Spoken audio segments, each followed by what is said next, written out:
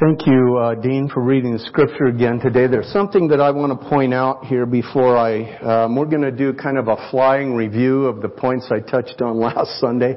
This is supposed to be one Sunday sermon, and it's not turning out to be that. But something I want to point out to you as it says, as a prisoner for the Lord then, in verse 1 of chapter 4 of Ephesians, as a prisoner for the Lord then, I urge you to live a life worthy of the calling you have received. I think that's important to understand here, because what Paul says after that is things that talk about what that life looks like.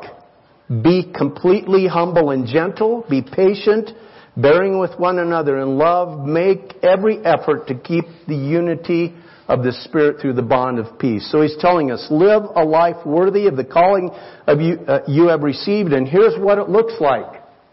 And then he goes on to talk about all these things. One. Unity. One body, one Spirit, one hope, one Lord, one faith, one baptism, one God and Father of all. Do you hear it? It's all over that scripture. And we talked last week about the fact that very often those disruptions, those things that cause disunity and offense and things like that in the body of Christ are little stuff. Remember my chicken gun illustration? And even think about what's a speck of dust in your eye like? Yeah, it's annoying. It can be painful. When I worked for Walker Manufacturing, I got, once in a while I would get a metal sliver in my finger. Little tiny thing. But boy, did I know it was there. And it just doesn't take much to disrupt, does it? And very often, unfortunately in the body of Christ, it's these kinds of things that if we looked at the big picture of things would really be inconsequential or insignificant, and yet they become issues that can be divisive in a church body. And here's the sad thing. Sometimes it's mature believers who cause a fuss because they don't get their way or something happened that offended them. And something else that we needed to be reminded of was, where does this stuff come from? Ephesians 6:12, for our struggle is not against flesh and blood, but against the rulers, against the authorities, against the powers of this dark world, and against the spiritual forces of evil in the heavenly realms. That's where it comes from. Folks, when we attack these things in prayer, that's what we need to understand and realize. Who in the world wants to cause division in the body of Christ? The enemy of our souls does. If he can do anything possible to make the church ineffective, he will do that. So we need to be cautious against lashing out at those we see as opponents or the enemy. We need to remember who the enemy really is. And then we talked about those wedges that divide. When we lived on the coast, we heated our home entirely with wood. And so I had about 4.5 cords of wood that I had a lot of times we would fall trees and what they call buck them up, cut them into lengths, into sections, and we'd load those on the pickup, and I'd take them home and unload them, and one of my favorite wood was hemlock, and you get a lot of BTUs out of it, and it doesn't create a lot of ash, but the problem is it's not always very straight grained. And if you've ever split wood, you know that if something isn't straight grained, it can be pretty hard work. And I had a splitting maul, and I remember sometimes, boom, that thing would bounce back at me. And so what do you need? You need a wedge. I had rounds that were this big sometimes. That wedge is only about this long and about that wide at the top, and it narrows down at the tip. It's not a very big thing.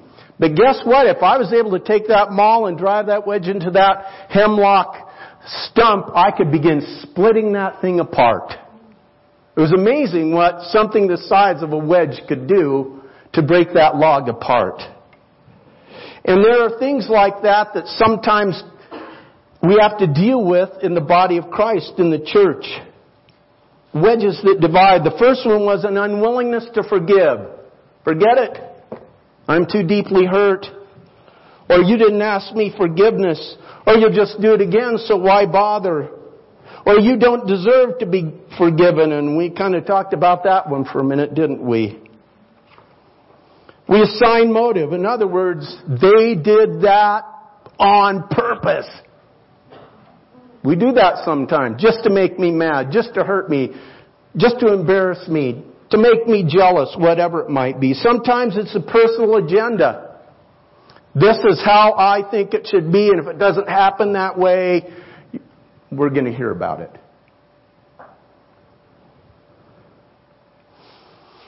And sometimes it's obsessing over the inconsequential. We kind of forget the big picture view, don't we? You know, I really wanted a screen in the center.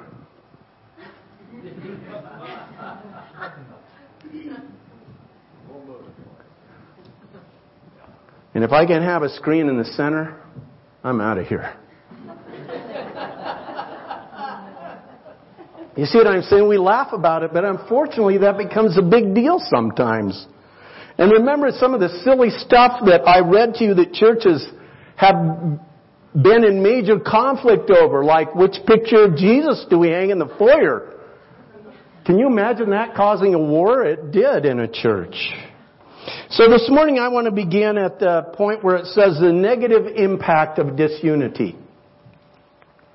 The negative impact of disunity. And I'm going to touch on three things this morning, and we could probably make a list that was much longer than that, but let's start with this one. Disunity hampers our ability to evangelize. Folks, that's one of the primary reasons the church exists. And if Satan can make us ineffective in that area, he's feeling like he's won a victory. And he probably has. Charles Colson said, the message is clear. The world isn't looking at our tracts and rallies and telecasts and study manuals. It is looking at us and how we behave. When it fails to see the unity of Jesus' followers, the church, it fails to see the validation that Christ is indeed the Son of the living God. Which brings us, he says, to a critical reason for unity. The world. Aggressive secularists don't care whether we are Eastern Orthodox or Baptist or Charismatic. They can't distinguish between post and premillennialism, nor would they care if they could. They want only to discredit the church because its views are hostile to their own worldview. So, when we are divided, quarreling among ourselves, we play right into their hands, diminishing our own already weakened influence. And I think we understand that. I think the church, especially in America, realizes we're struggling enough to be effective in the world where we live without allowing something to enter that decreases our effectiveness even more. Amen. Thank you, Dan.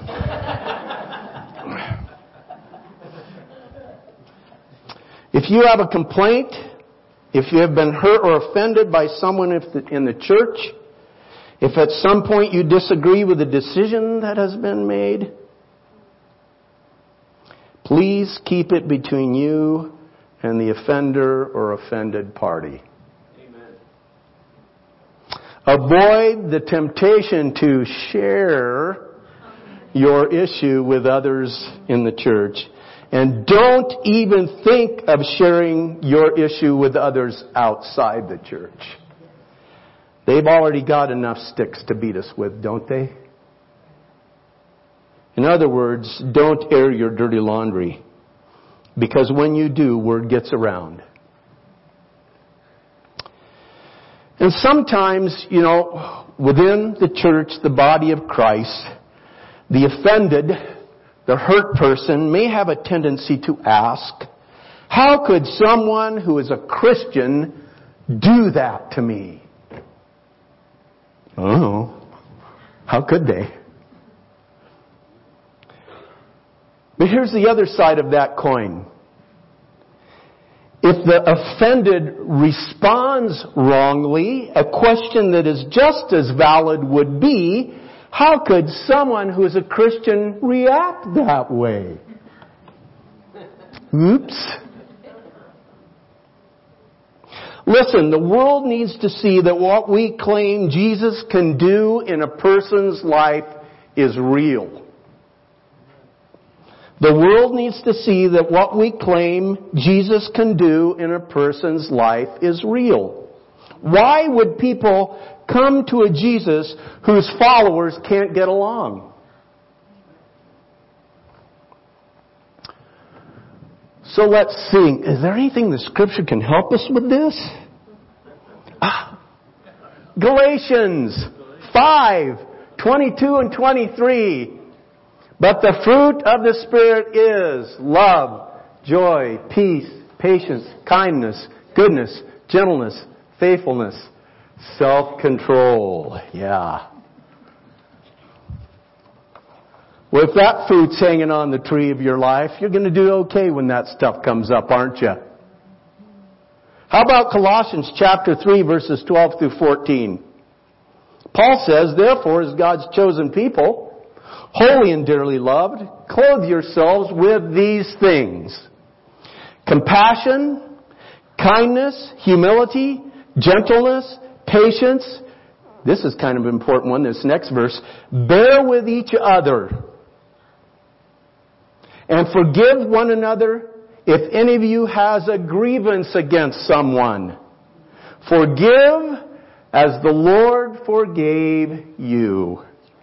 And over all these virtues, put on love that binds them all together in perfect unity. I used to do a wedding sermon on this passage, and I talk about, I've never sewed anything together in my life, so ladies, if I'm ignorant here, please excuse me. But I think about, this sweater is not one piece.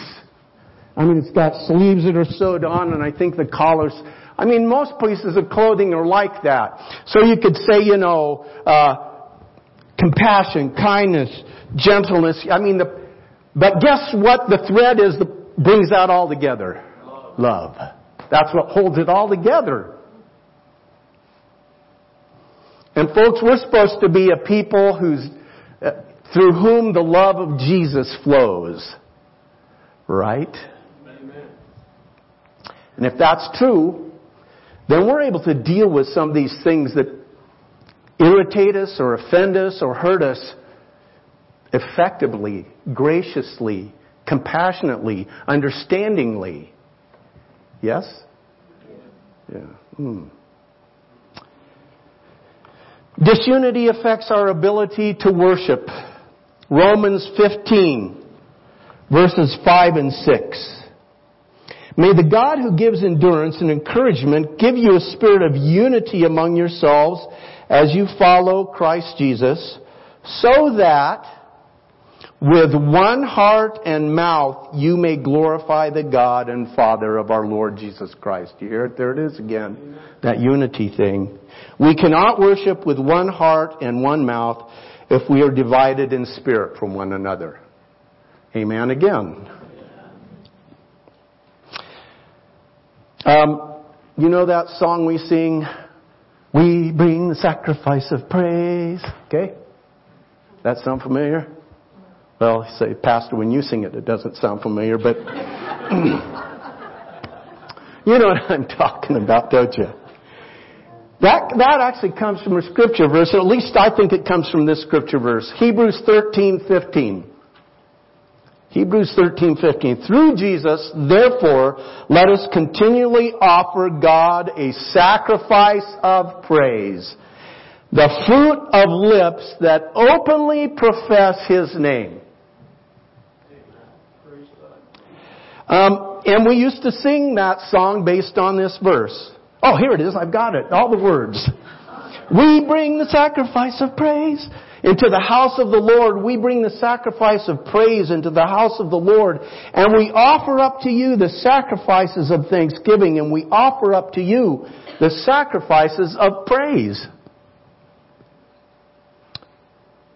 Now I have to stop for a minute and think, well, if we're offering God a sacrifice, my mind goes to the idea or the thought or what the Scripture says about the sacrifices that God required the people of Israel to bring to Him. So let's think a minute about those. What were some criteria that applied to the sacrifices that God required the people of Israel to bring to Him? Perfection. Pure. Without blemish. Okay? Right on. You guys get an A. It was the best you had to offer. So if there is disunity among God's people, can we worship in spirit and in truth? Can we bring a sacrifice of praise that is unblemished, that is perfect, that is the best we have to offer, that is acceptable to God?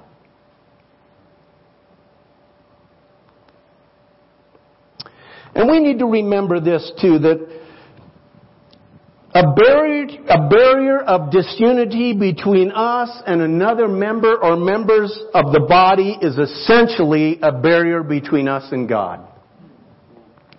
And anytime there's a barrier between us and God, it hampers our ability to worship. Yeah.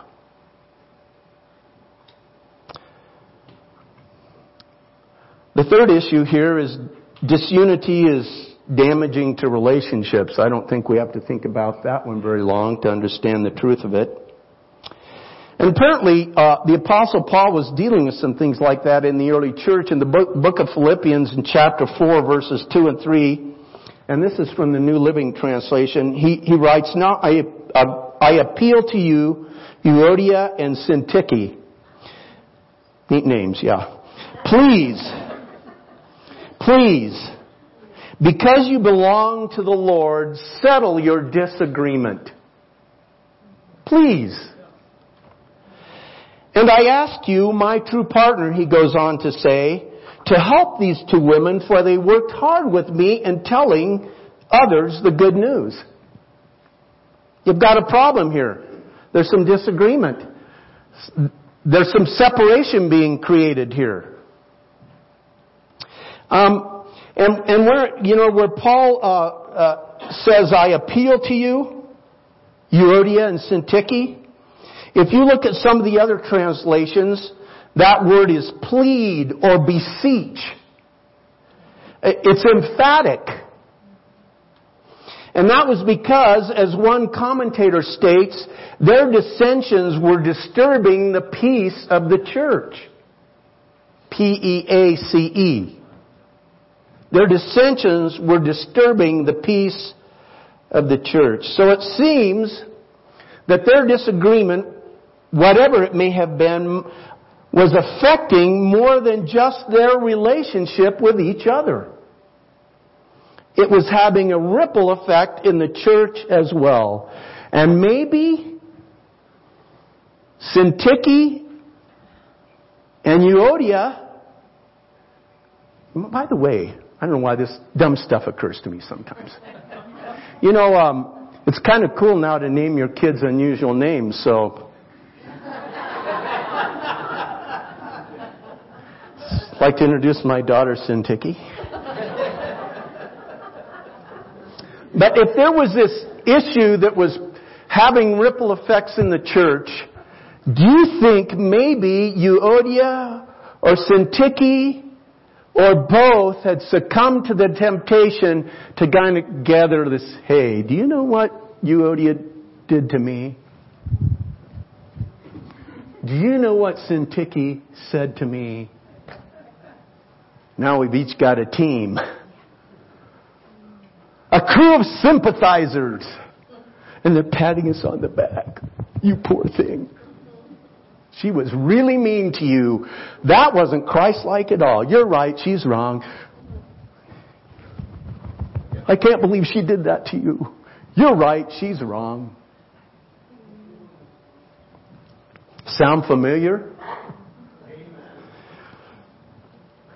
Now there's something in this verse that I think is important. In this passage I just read to you. Paul said, "And I ask you, my true partner, to help these two women." Paul was encouraging the involvement of another member of the church in this situation.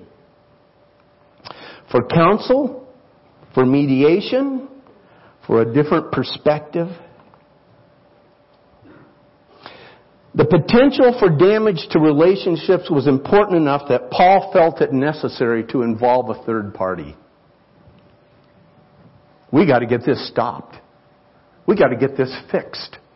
We've got to get this healed. Because the potential here for damage and disunity and division is too great. Let's deal with this. And sometimes when Euodia is over here saying, "Hey, you know what happened to me?" and Syntyche's over here saying, "You know what happened to me?" that person they talk to needs to say, "Stop. Amen. Stop. Let's think about this. Let's think about the potential consequences of this. Let's think how important this really is in the big picture. Is this inconsequential? Do you have your own agenda here? Maybe you just need to let go and forgive."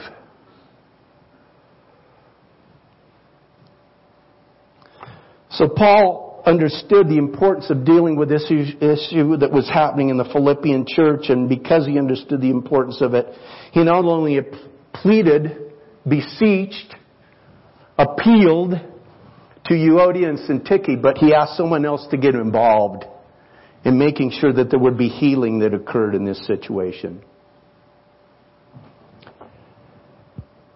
You know, I wouldn't claim to know what Paul was thinking when he wrote all of this, but had it been me, my thoughts would have followed this line. Talking to this person that I wanted to get involved to help bring healing to this situation. "My true partner, help these women settle their differences, because if they don't and people take sides, there will be more than just a relationship issue between Syntyche and Euodia that will be damaged." Right down the middle. And it grieves the heart of God, doesn't it? Kind of interesting. You know, I talked before about mature believers that we can fall prey to this sometimes, this whole thing of I'm offended, I'm hurt, why'd you do that to me? Paul and Barnabas chose to go their separate ways because of a disagreement. Do you remember that? Mature guys, it's like, whoa. Acts 15. Sometime later, Paul said to Barnabas, "Let us go back and visit the believers in all the towns where we preach the word of the Lord and see how they are doing." Man, great mission. Barnabas wanted to take John, also called Mark, with them, but Paul did not think it was wise to take him because he had deserted them in Pamphylia and had not continued with them in the work. They had such a sharp disagreement that they parted company. Here's the good thing. God doesn't hide the warts. You know what I'm saying? He just tells us like it is. Stuff happened. They had such a sharp disagreement that they parted company. Barnabas took Mark and sailed for Cyprus, but Paul chose Silas and left, commended by the believers to the grace of the Lord. So, listen folks, we're talking about people we would consider spiritual giants here, and they had such a sharp disagreement that they parted company for a while. If you keep on reading, you'll find out there's a point later in time when Paul kind of embraced John Mark again. But at this point, they chose to go their separate ways. Charles Spurgeon said this, Satan always hates Christian fellowship. It is his policy to keep Christians apart. Anything which can divide saints from one another, he delights in. He attaches far more importance to godly intercourse than we do. Since union is strength, he does his best to promote separation. And as we talked just now, we understand what disunity can do. So, let's talk about maintaining unity, because it's our responsibility. God brings unity. It's our job to maintain it. Ephesians 4 verse 3, ESV, English Standard Version, eager to maintain the unity of the Spirit in the bond of peace. That should characterize us. We are eager to maintain the unity of the Spirit in the bond of peace. What do? How do we do that? We pray. We pray. It's amazing what prayer can do when applied to a situation. It's amazing how prayer can change your perspective. It's amazing how prayer can change your feelings toward that person that you're feeling separation from or anger toward or whatever it may be. Apply prayer. And here's the thing about it. When we pray, we're asking God to get involved in the situation. It's not just about our ability to cope with it. It's about the power of God in us, helping us to cope with that situation and dealing with it in a way that's gracious and healing rather than destructive. Here's something else we can do, and we touched on this last week. We can forgive. And listen, forgiveness is generally more about you than the person you are forgiving.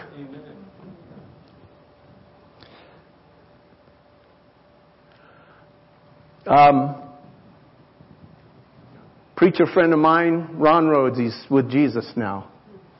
And we were pastoring in Eastern Oregon. He did a whole series, a week-long revival series on this topic of forgiveness. And I'll never forget, he said this: the thickest walls of any prison are the walls of unforgiveness, and the person caught inside is you. We think when we won't forgive somebody, we're somehow imprisoning them. No, it's you. You're the one standing behind the bars looking out. You're not looking in, you're looking out.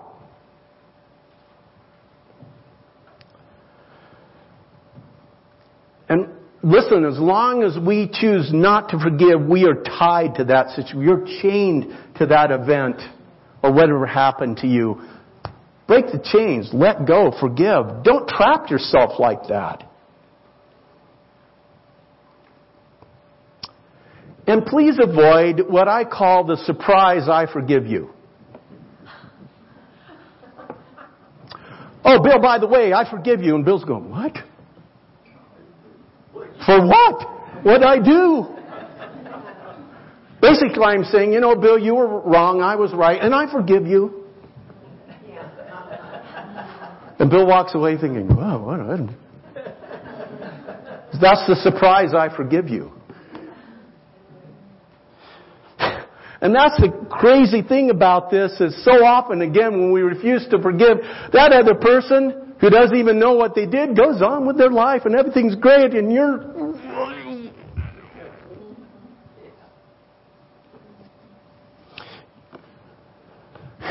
asking, what I do? I didn't even know we had an issue.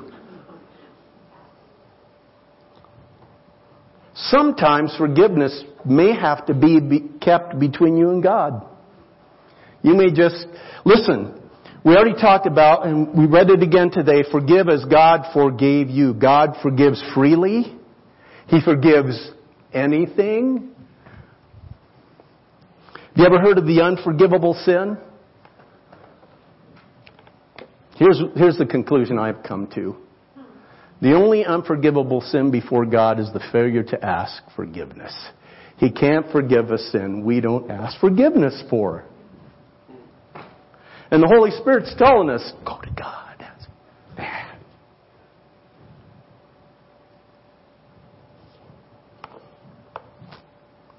So forgiveness sometimes may be kept between you and God. Just God, you may say, God, I want to be able to forgive whoever for what they did to me, the way they hurt me, the way they offended me, whatever it was. You know, they're going on with life. They don't even know that this really happened, that you were offended or hurt. But I want to obey you. And I don't feel like forgiving, but I want to obey you. Listen, God goes to work in your life at that point. And for those who think, well, now everything's better and I'll go on with life. Sometimes it takes a while for what you've decided in your mind and what you feel in your heart to match up. Corrie ten Boom talked one time about, her family died in a German concentration camp. And she spoke a lot on forgiveness. Forgiving her captors, her persecutors, and what they'd done to take the lives of her family members. And she was speaking to a big group one time. She looked out there, and there she saw one of the guards, the German guards that she knew, and all of a sudden welled up in her life. So she went to her pastor. She said, I thought I'd forgiven. And the pastor said, well, Corrie, and we don't have them too much here in the United States of America. Some we do, but the bells that used to be in the bell towers of churches, and in Europe there's still a lot of them like that. He said, forgiveness is like a bell that you've been ringing. And as long as you choose not to forgive, you're still yanking on that. You're keeping that bell ringing. I do not forgive you. I do not forgive you. But he says, when you choose to forgive, you let go of the rope. But the bell doesn't quit ringing right away, does it? Ding dong, ding dong, ding dong, ding dong, ding dong. And he said, that's what you were experiencing today. But you've chosen to forgive, and someday the bell's going to quit ringing. And when you see that individual who hurt you, who harmed you, who sinned against you, those feelings aren't going to well up anymore. Because you've chosen to forgive. Something else we can do is extend grace to people. I mean, we wouldn't have to if everybody was as perfect as we are, but they're not. So we have to extend grace to people, don't we? Paul says that God has lavished His grace on us. Did you hear that? Lavished. What's that word mean to you? I mean, to me it sounds like, take a big bucket and just dump grace all over us. God has lavished His grace on us. And if perfect God, sinless, holy God is willing to grace us, who are we who are imperfect, who are we not to grace others?